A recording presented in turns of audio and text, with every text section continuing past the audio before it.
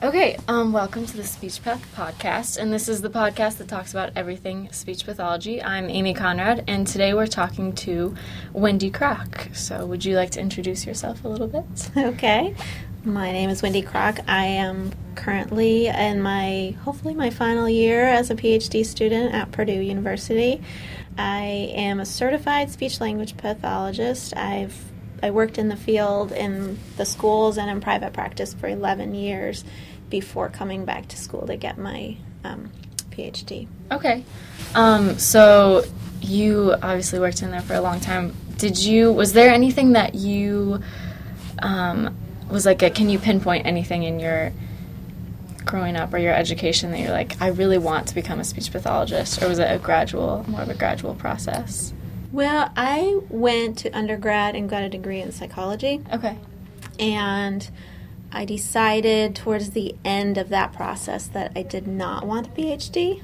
So okay. I was looking for a new career that I could do without getting the PhD. My mother worked in the hospital and therapy services, so she had me shadow some different therapists and different physical therapists and audiology, and I really liked speech and language. I love languages. I could work with children, so it cool. Kind of wasn't a planned pathway at all. Okay. Can you describe your education for us a little bit? So you started in psychology, mm-hmm. and then did you have to take any more undergraduate classes, or did you just go straight to your master's after you? I had to take a year of additional undergraduate classes. Okay. Because I went to University of Michigan, and they did not have a speech pathology program. Okay. So when I transferred, I had to take a year and then go to get my master's degree. Okay. Where did you get your master's? At Arizona State. Okay. All right, cool. And then how did you end up here for your PhD? I was working as a clinician, and I really enjoyed working as a clinician, but I really wanted to specialize. Because in this field, you have to be able to see clients with multiple different disorders and problems to work with. And I really like child language, and I decided that specializing was something that I really wanted, and I also wanted to teach, and so it was a good combination to come back and do some research. Okay. Also, there's not a lot of research-based practice out there, and it was hard to justify my methods without a background. That's interesting. Okay. So you said you worked as a clinician for 11 years. Mm-hmm. Did you have a favorite venue or environment that you worked in? I worked in the schools, and I worked in private practice. I loved working in the schools because I liked the school environment. Okay.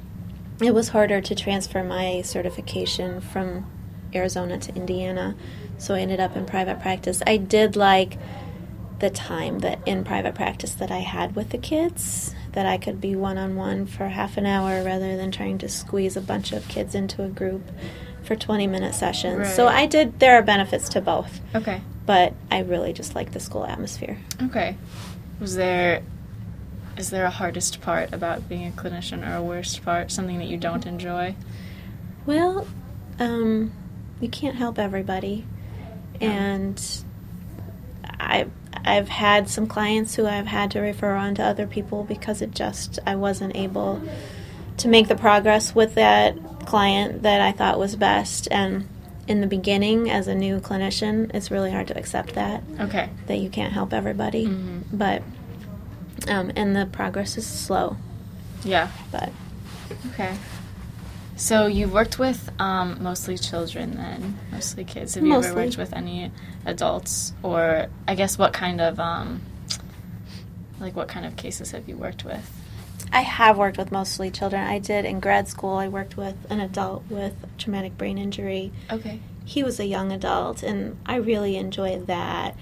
And then the rest of my adult hours I got in the schools with students who were over 18. So they weren't necessarily really adult hours. Okay. I really just love working with the kids. But I've worked with kids with fluency and voice and autism. Okay. And selective mutism and everything. Okay. Do you have one facet of that you particularly enjoy or you're really good at? Well, I love child language and specific language impairment, and that's why I'm doing research in the area. That makes sense. Do you see a lot of like the same types of like similarities in clients, or is everyone's different to a certain degree, but are some people more similar than others? There are. Like when I worked in the schools, there were a lot of the school-age kids with language impairments tended to have similar issues. Everybody's their own unique combination, but they all had something in common, or most of them had some common goals to work on. Okay. So.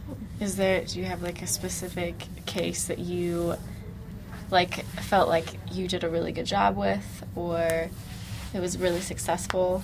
Does that not come to later? I had in private practice, I had a client with apraxia, childhood apraxia of speech, and it's a little bit of a contested issue, but he really did, and he made a lot of progress. Okay. And now, just because of where we live, I've seen the family, I've gotten to know the family outside of the clinical area, and I've listened to him talk. He's probably 10 or 11 now, and I started with him when he was 3, and he had nothing intelligible when he started, and now you would never even know he was in therapy. That's awesome. I think that just really, that was great. Yeah, that is great.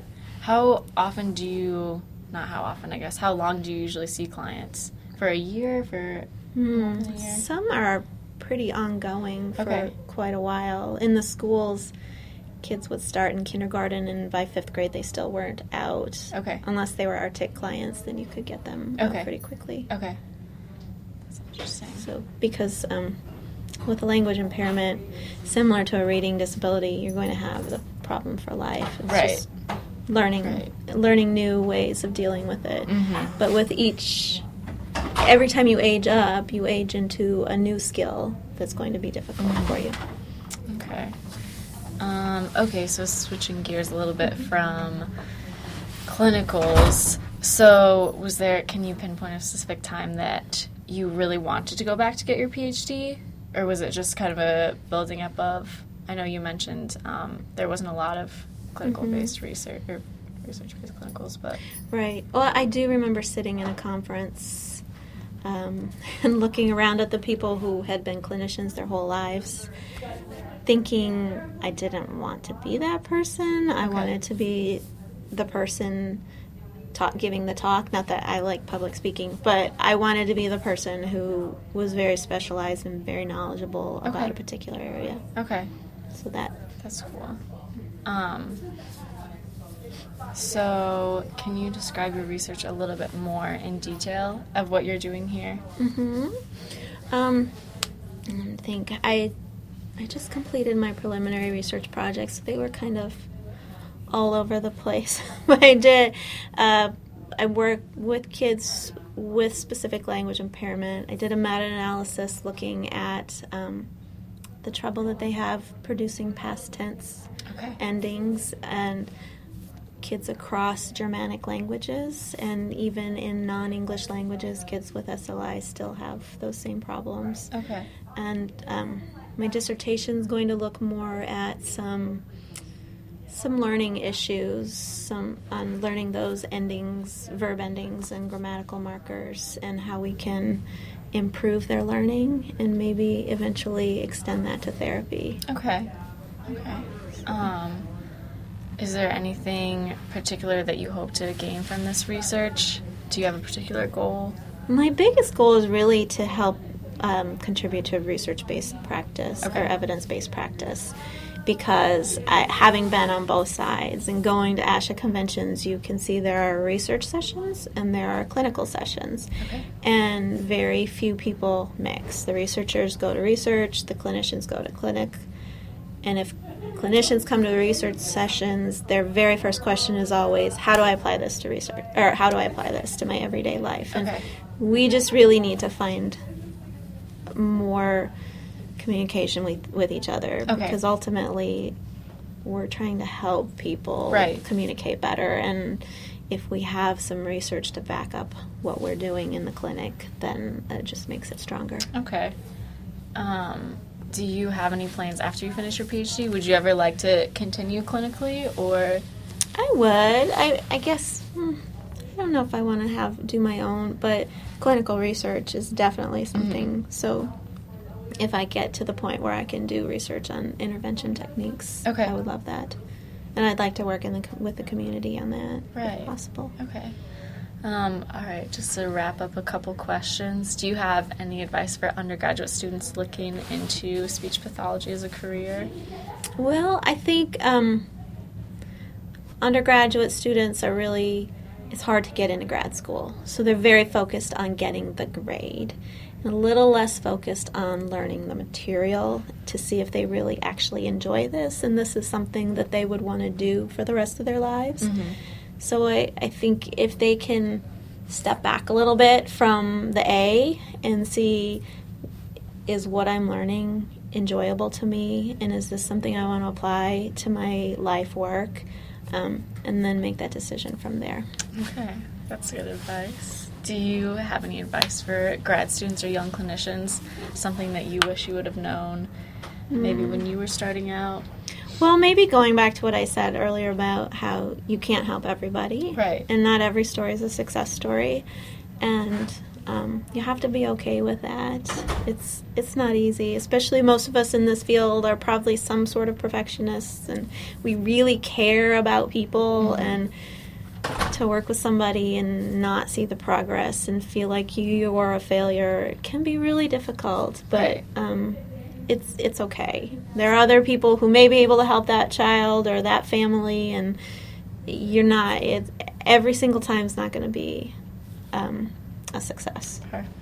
All right. All right. Well, thank you very much. And if you want any more information, then you can go to speechpathpodcast.com.